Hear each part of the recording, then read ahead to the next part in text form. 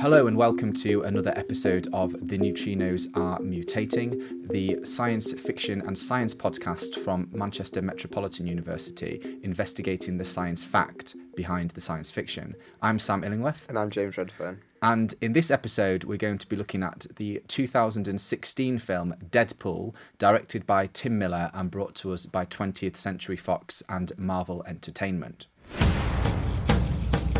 Mr. Wilson, you've recently been diagnosed with terminal cancer. We can fight this. What if I told you we can cure you and give you abilities most men only dream of? I'd say that you sound like an infomercial, but not a good one, like Slap Chop, more shake weighty. If I never see you again, know that I love you. When I'm finished, your mutated cells will heal anything. But you still think we're making you a superhero. We're making you a super slave. James, brief synopsis of this film. Okay, so bear with me because there's a little bit of info that's actually quite important to what we're about to talk about. So Wade Wilson is the character. He's the main character played by Ryan Reynolds. And he is a former Special Forces operative. And so he's obviously just very good at running around, beating people up, very good with a gun. And then one night in a bar, he meets a lady called Vanessa, who is played by Marina Baccarin. Is that how we're pronouncing that? Let's say yes. Yeah, let's go with that. And, you know, they hit it off. They're getting on really well. But then, unfortunately, Deadpool, well, it's not Deadpool at this point, Wade Wilson then develops cancer of the liver, the lung, the prostate, and the brain. So obviously he ends up in a very bad way and kind of decides that he doesn't want to drag Vanessa through the whole process of dying, which is inevitably going to come, so he just takes off, just leaves. At which point he gets recruited by a covert organisation which promises to cure him of his cancer and all his problems.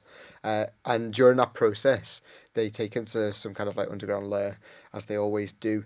And he's injected with a mutation-activating serum, and then subjected to torture to activate this serum, mutation-activating serum, whatever that may be. And basically they starve him of oxygen, and that helps accelerate the healing factor of whatever is going on. And then that process, however, leaves him really disfigured. Doesn't like it, doesn't like how he looks, so he gets a mask, gets the Deadpool thing, and decides to become a superhero. So essentially, like, he gets cancer. Some man turns up and says, "Oh, don't worry about that, I'll cure you. But you've got to go through lots of pain and take this really random medicine." But it seems to work. So he has the ability to regenerate, and so becomes really fearless. But is really disfigured. So he doesn't want to go back to Vanessa because he feels like she's not gonna like him. So he kind of goes on a bit of a journey to find the man and get a cure, and causes untold destruction along the way. Fantastic. And we're going to be speaking to Dr James Pritchett, who's the incoming new science communication lecturer at Manchester Metropolitan, about the regenerative powers of Deadpool and how you may or may not see this elsewhere in humanity and perhaps the animal kingdom as well. Yeah, fascinating.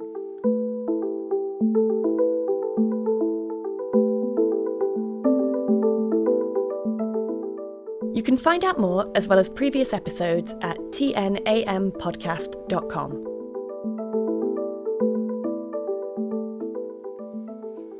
So we're joined now by Dr James Pritchett, who is the incoming new science communication lecturer at Manchester Metropolitan University. Hi, Jim. Hi. So, Jim, your previous research is on cell and tissue culture? Is that right? And in vivo work as well, but focusing on liver fibrosis and liver regeneration as well. Okay, right. In vivo, what does that mean? Oh, sorry. So that's using animals in our research as models for human disease. Okay. Nice. So like all kinds of animals, like mice? Mice. Well, just mice. And does that would it stretch the terminology rather, to insects as well and to mosquitoes? In vivo would cover any living organism, but legally there's different specifications in the UK about what's covered by our licence. So anything on vertebrates is licensed by the Home Office. But things like fruit fly research is still in vivo, but anyone can do that because nobody cares about fruit flies. People are a little bit more cautious about what you can do with mammals. You're not interested? That's really interesting. Different levels of so there's no problem, like just cutting them apart. No one counts how many many fruit flies are used, or monitors what you do to them, how cruel you are to them. Whereas for the animal work that we do with mammals, with mice, you have to have a license specifically to cover you for what procedure you might be doing, whether that's just a simple injection or some form of surgery. Is it the same with... but obviously only alive ones, because I was thinking, when you're at secondary school and you dissect frogs, they're dead, aren't they? You just hope so. Yeah. So for research or teaching purposes, the animals, if they're mammals, have to be killed by what they call a Schedule 1 approved method, but once they're dead, obviously anything goes. So as long as someone... So you don't have to be licensed to Schedule 1 kill, but obviously you have to be trained up and signed up. Schedule 1 kill? That's not Schedule 1 sacrifice of an animal. Sounds like something out of Hitman. I know, it's very kind of non-emotional. And so you're looking you've been looking specifically at liver? Yes. Like the degradation of livers? Or? So, looking at chronic and acute liver injury. So that's, I guess, trying to understand how human disease works. So obviously the most common example people think of is alcohol abuse. Over years or decades, people develop chronic liver fibrosis, which eventually changes into cirrhosis. And at that stage, arguably, it's irreversible. Okay, so this ties in really well with the last podcast when we were talking about addiction. Yeah, exactly. And it's my understanding that it's kind of the liver's almost got this elastic plastic relationship in that it can stretch so far or be damaged so far, and then it gets to a point where... So it's rounds of repeated, I guess, it's like picking a scab, so it'll respond quite well to an acute injury, so it's evolved to basically survive someone eating something poisonous. But if you're carrying on poisoning it day after day, year after year for decades, you can imagine you end up with a scar form in much the same way as if you pick a scab, eventually you're going to end up with a scar on your arm, for example. So it's a similar process, but due to taking on some kind of poison rather than actually cutting your skin, for example. So the evolution of that, has that happened because as a civilization we've been drinking alcohol for hundreds of years, or is it longer than that? Is it poisons from plants? I don't think so. The liver's evolved to help you survive if you do eat some poisonous fruit, for example, or bad meat or something. So if there's some kind of toxin you take on board, it's evolved to help you survive, I guess, so you're old enough to reproduce, and then after that, selection pressure's gone. So if you're surviving till you're kind of 50, 60 and constantly taking alcohol on board or some other poison, that process that will save you from taking on board one batch of poisonous fruit, it's going to end up being a bad process if it carries on over decades unchecked. And we don't understand. Some people can be a functioning alcoholic for years and their liver won't really show any signs of cirrhosis, whereas somebody else might get to cirrhosis much faster. Yeah. We're trying to identify the processes that kind of change that between individuals, and also pick up on things we might be able to use as prognostics or diagnostics to work out which patients might need to be monitored more closely. Yeah, so a kind of personalised medicine. Yeah, approach. exactly. And I mean, we're going to come on to this a lot. I mean, one of the large topics of this podcast is regeneration. So how is it that the liver cells are regenerated to heal themselves? So that's a really interesting topic. And so the liver itself, famously, so even we think the Greeks had an awareness of the liver being able to regenerate because there's the myth of Prometheus, who was punished by Zeus by having been tied to a rock and having an eagle come and pick at his liver every day on a daily basis, and then overnight the liver would regenerate, and he was there kind of for all eternity, effectively. Awful. Which is pretty grim. But so the argument is... You don't do that in your lab, do you? Definitely not. So the way the liver regenerates is almost a compensatory mechanism. So if you can have a liver resection and the liver will grow back, but it doesn't grow. So the lobe of the liver you remove doesn't actually regenerate. It doesn't grow back the same way you can imagine a limb growing back. It's just the mass of tissue will expand. So it's not regenerating the same way it would do during development when you're embryo. It's just actually hepatocytes proliferating, expanding to recover the mass to have a functioning organ again.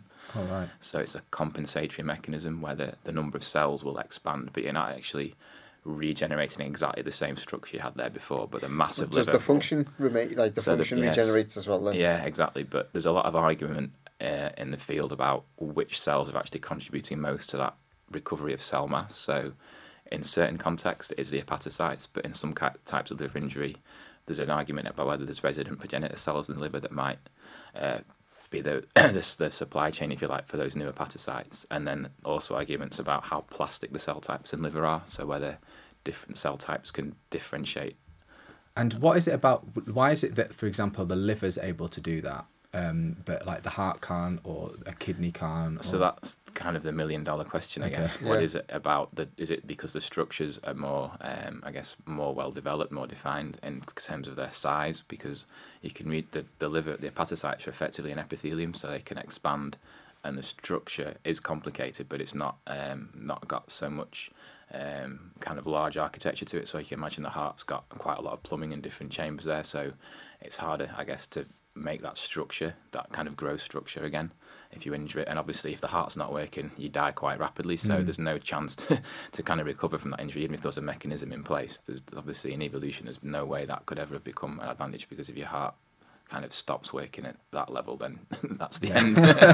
And so, I mean, that takes us really nicely onto Deadpool. And obviously Deadpool's main characteristic, apart from just being hilarious and like the absolute best anti-hero and fictional superhero, has this incredible ability to regenerate. You know, in the comic books, he's regrown a head before. He's been smashed into dust. You know, he's been absolutely obliterated, and always he's come back. What is it? What is the underlying science, in inverted commas, behind his regenerative process? Is it something to do with his cancer as well? Yeah, so this is what I couldn't quite get my head around, because they talk, in the film at least, they talk about putting his, because he's already got the cancer, which is why he goes to seek out this strange new treatment to try and prevent himself from dying of this terminal cancer that's affecting, I think, his liver, his prostate, his lung and his brain. So he's in a fairly bad place. And they say putting him under stress to mutate or activate mutant cells, which I can understand putting someone under stress, I guess, or putting cells under stress might cause them to mutate. But if he's got a tumour, those cells presumably have already mutated in some way. So I'm not quite sure. I think at that point it's saying that I think my understanding of that is that every single, or a small percentage of the population already have these, or carry like the mutant gene. And that once it's put under extreme stress, it will activate. Yeah. But I'm not quite sure how that cures his cancer, but we'll leave that behind. So I guess the most common example when people are talking about regeneration is amphibians, like salamanders, that can regenerate a limb. And what they do is they basically switch on the processes that occur during normal development again. So it's like redevelopment.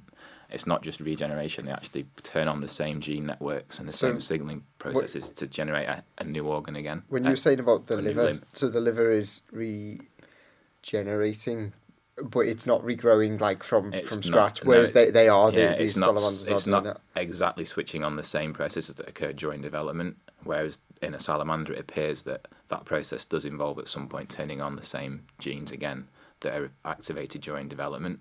And the really interesting thing is, if you amputate a limb on a salamander, the cells somehow have a way of working out whereabouts in that limb they are. So it'll grow exactly the right part of that limb back. Incredible. So if you chop it off below the shoulder, for example, it'll regrow an entire limb from that point on. But if you chop it off above the wrist, it won't regrow another limb starting from just below the shoulder. It'll grow just what's needed. So somehow that patterning information is inherent in that organ somehow. The people have done experiments where they can use certain signalling ligands or molecules to kind of mess that process up. So you can make it duplicate things from a more proximal area. So if you amputate below the elbow and treat with certain signaling molecules called retinoids, you can make the limb regrow as though it was growing from below the shoulder. Oh no, really weird. Researchers are just horrible people. So we've been beginning to understand from development as well as from those experiments how limb development and limb regeneration potentially works. But it's how would you make that work in a human being? Yeah, I love that thought process there as well. It's just like, in order to understand limb redevelopment and limb regrowth, what we really need to do is allow this salamander to regrow its entire arm from the tips of its fingers. Well, fingers are interesting as well, because mice and also potentially young humans, children, for example, if you amputate the fingertips by accident in a human, presumably, there is evidence that, there has been documented evidence that they will grow back, and certainly in mice that's true. And it's thought that might be to do with signalling molecules in the nail bed, which obviously the nail is continually regrowing. Oh yeah. So if you just lose the very tip of your finger, it will, in theory, at least in juveniles, grow back. And have those signalers got anything to do with like stem cells, or is it like so exactly? So there's in the nail bed there is some form of stem cell population, but not pluripotent necessarily. So not a stem cell that could develop into any tissue, but specifically for usually for making more nail, but in that circumstance, there must be a signaling mechanism there that will allow those cells to differentiate into all the different tissues you need in that region. But it's the time scales involved. So if you think about it, a human limb takes 18 years to get to its full size and maturity. So in Deadpool, when he's growing his hand back, for example, I think it's over a period of days, and it starts out in the movie with a tiny little baby hand, but a couple of days later he's got a fully adult one. I guess the energy you'd need for that and the amount of cell proliferation involved and all the different processes, having it grow back that rapidly seems a little implausible, to say the least.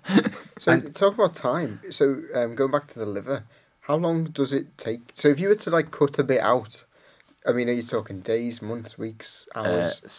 I've got here in my notes that if you remove 3/4 of the liver, the compensatory regeneration can take place over 6 months, but you can regain normal liver function within 2 to 3 weeks. That's amazing. Yeah. That's incredible. That is incredible. Yeah.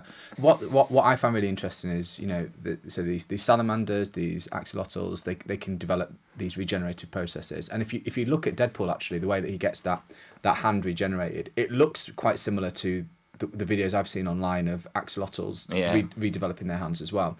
So why is it that we can't just do that? Why can't we just get the genes from a salamander and an axolotl, inject it into James, and then James can... So the interesting thing is that the genes are conserved because that gene signaling network is present in humans during development. It's just the genes are turned off once the limb is matured. So the question is, how would you reactivate them in a controlled manner to not end up with a horrible growth where you don't want it, or a tumour, for example? And it's how do you basically recapitulate that process in a controlled manner, in a timely fashion when you need it to happen, without actually bleeding out first as well. Because I think it's probably also worth noting then, so you're talking about regenerating cells and trying to control them, but that's the problem with cancer, isn't it? So cancer is an uncontrolled proliferation of cells. So I suppose there's kind of a very fine line. So I think, from my understanding, the evidence is it's not something that evolution has allowed the salamander to gain. It's something that evolution has meant that we've lost because of whatever pressures we've had during our evolution from way back, without millions of years ago. It's basically we've evolved to survive an acute injury such as a major kind of trauma to a limb. It's basically a way of stopping us bleeding out and closing the wound as quickly as possible. But once that process has happened, how would you actually kind of switch on the processes you require to actually have a new limb grow back from that scarred area? And again, it's probably an issue of timescale, isn't it? Yeah, exactly. So it would take... So the actual wound closure in humans is a lot slower than it is in a salamander, for example. The rate that they can heal that wound is phenomenally fast. And then as soon as they've closed off the wound so they don't bleed out, they begin to form this blastula, it's called, which is thought to be the cells that actually differentiate into the new limb. And it appears to be a process of de-differentiation. So differentiated cells near the site of the injury become de-differentiated. They're plastic enough to be able to become stem cells, if you want to call them that, and then basically form a new organ. Whereas in humans, we always think about resident stem cells. So how would you harness stem cells resident in the bone or the muscle to then form new muscle or new bone, which is a slightly different idea than having differentiated cells become plastic and de-differentiate to be able to grow a new organ. Incredible. Yeah. That is amazing. I hate the fact that we had the capability. I know, yeah, we've lost it. But in my head, this is like... I guess that's probably the wrong way of putting it. It's not that we had it, it's just that it's evolved so that we don't maintain that ability. So it's not that there were ever humans kind of 1,000 years ago that could do it. It's obviously way back in evolution, it's something that's been lost. And arguably, you know, the biological differences between animals and humans is probably too great to be able to... So it's even between mammals and amphibians, I'd imagine. So I think amongst vertebrates, it's only the salamanders that can actually do that limb regeneration trick. Obviously, insects and other organisms do have similar abilities, but I think I'm right in saying amongst vertebrates, it's only the salamanders that can actually do that. Wow. And so in terms, I mean, you know, this regeneration of limbs and the regrowing of things is something that's quite... You know, a lot of money is getting put into this. A lot of research. So the thing that's beginning to be understood now. So there's a massive interest in stem cells and how you could perhaps use those in therapies, particularly in liver as well. So using some form of stem cell to help treat people with either fibrosis or cirrhosis, because transplanted organs are in short supply. So if there was a way of treating people with a stem cell from their own circulation, for example, that would be a really amazing therapy. But also for treating things like traumatic injuries, where things like if you have a fracture of bone, for example, where there's a large gap between the ends of the bone, trying to get that closure to take place can be tricky. But there's a lot of research where it's been more and more understood that you need to have the proteins, like the extracellular matrix there present to help support the growth of whatever stem cell therapy you might be using to help treat that bone trauma, for example, and also support the healing or regeneration of the tissues around that.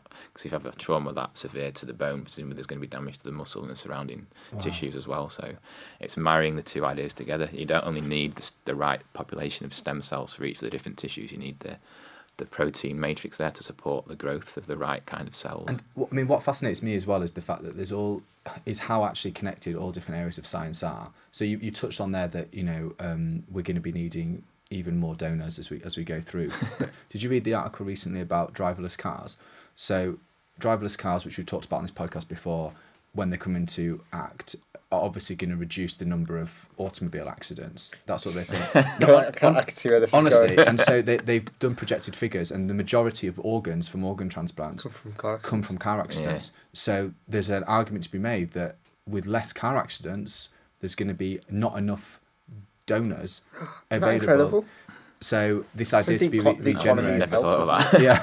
But I guess that's why cell therapies will become more and more of a kind of viable option. But it's the question of how do you source that as a treatment and how do you fund it? Because obviously it's not something that one drug company necessarily is going to be able to put a patent on and then have it on a shelf and like basically make millions out of, because it's going to be for each individual. But you think in the film then the way that it shows the regeneration is quite well done in terms of... From what I can remember, there's that one shot where he's got a tiny little, almost like a baby hand, kind of, and that, I guess, would be a part of the step along the way. So the question would be what the patterning signals in human development. Obviously, when you're an embryo, the limb is a lot smaller in size, physical size, than it is in an adult. So how would you translate between the two? Are those cues for organising the tissue dependent on the size of the limb when it's actually developing? So would it develop straight away into adult size and lay down the tissue in an adult format, so to speak, or would it be like in Deadpool, where it's almost kind of budding out at the size of it? That. You've then got 18 years with a baby hand. Exactly. So it's just the timing would be strange, and just the physical size of these things. How incredible it would be though to watch your hand grow back, just day on day. Surely it would be agony as well, though, wouldn't it? Like, because you'd be like, like when you get growing pains or whatever. I guess, yeah.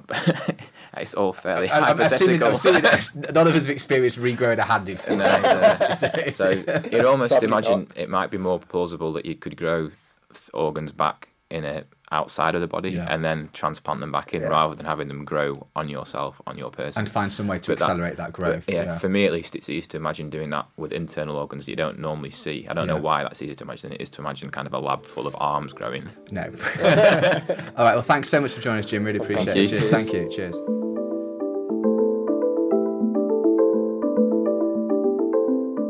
This podcast is supported by Digital Innovation and the Faculty of Science and Engineering at Manchester Metropolitan University.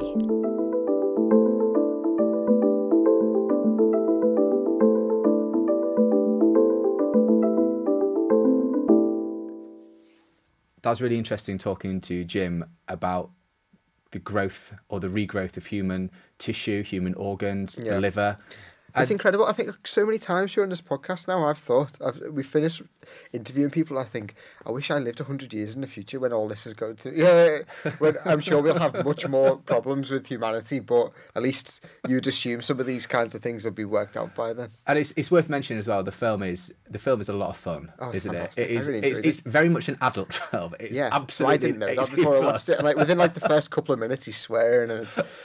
there's a lot of sexual reference and all kinds of... More than just sexual reference, I would say as well. And he's very famous for breaking the fourth wall, and he does that in the comic books as well. And what's really interesting, I think, about the film is that Deadpool and, the character of Wade Wayne appears in the X-Men Origins film Wolverine. Because he hints at Wolverine. Yeah, because in the film Deadpool, he's always taking the mick out of Wolverine. But this and character, the X-Men, he goes to the house, doesn't he? And they're all absent for some reason. And in the original X-Men Origins film, he Ryan Reynolds plays this Wayne Wade character, and prior to the cancer and the genetic mutation, and then he kind of becomes Deadpool, but this like really awful version without the suit, and his mouth's sewn up and everything. And part of the greatness of Deadpool is how much he talks. The Merc with the mouth. So actually, as a result of how bad that was, why would they do that? Why would they sew his mouth? I have what a no random idea. thing to do. But apparently, Ryan Reynolds was so disgusted by this, they were like really apologetic, that he actually helped to drive the Deadpool movie to come through, and it was really successful. And there's another one on the way, isn't there, as well? Another one on the way, and it'll be. I just think he's such a great anti-hero, and a lot, and a lot of them. I personally find Wolverine a bit boring, to be honest, and he's a bit monosyllabic, isn't he? And yeah, he's a bit too good. Do you know what I mean? Yeah, he's just a bit. Yeah, but Deadpool's awesome. So I think as well the way that the regenerative processes are controlled seems relatively realistic, and this idea that if this axolotl can regrow a spine. It can regrow a brain. It can be crushed. That is what we see in Deadpool as well. So, with that in mind, what do you think? Good film, bad film, good science, bad science? Great film. And I think a lot of people agree with that. It was a very big film last year. It's crazy saying 2016 is last year. But, it was a big box office hit. So, yeah, it was a good film, very enjoyable. And I think, thinking about the science, obviously, speaking to Jim now, we're probably not quite there for us as humans, but there's definitely... it's happening in the biology of the world. There are animals out there, and there's a lot of research going on. So it's not something that's like completely implausible, as a lot of X-Men are. Some of them are a bit too far out of there, whereas this seems like just out of grasp, maybe a couple of years down the line. So maybe great film, informed science? Yes, would that be fair? That's a good one. Yeah, let's go with that one. Okay, so great film, informed science. Fantastic. So you've been listening to The Neutrinos Are Mutating. I'm Sam Illingworth. And I'm James Redfern. Thank you. Goodbye.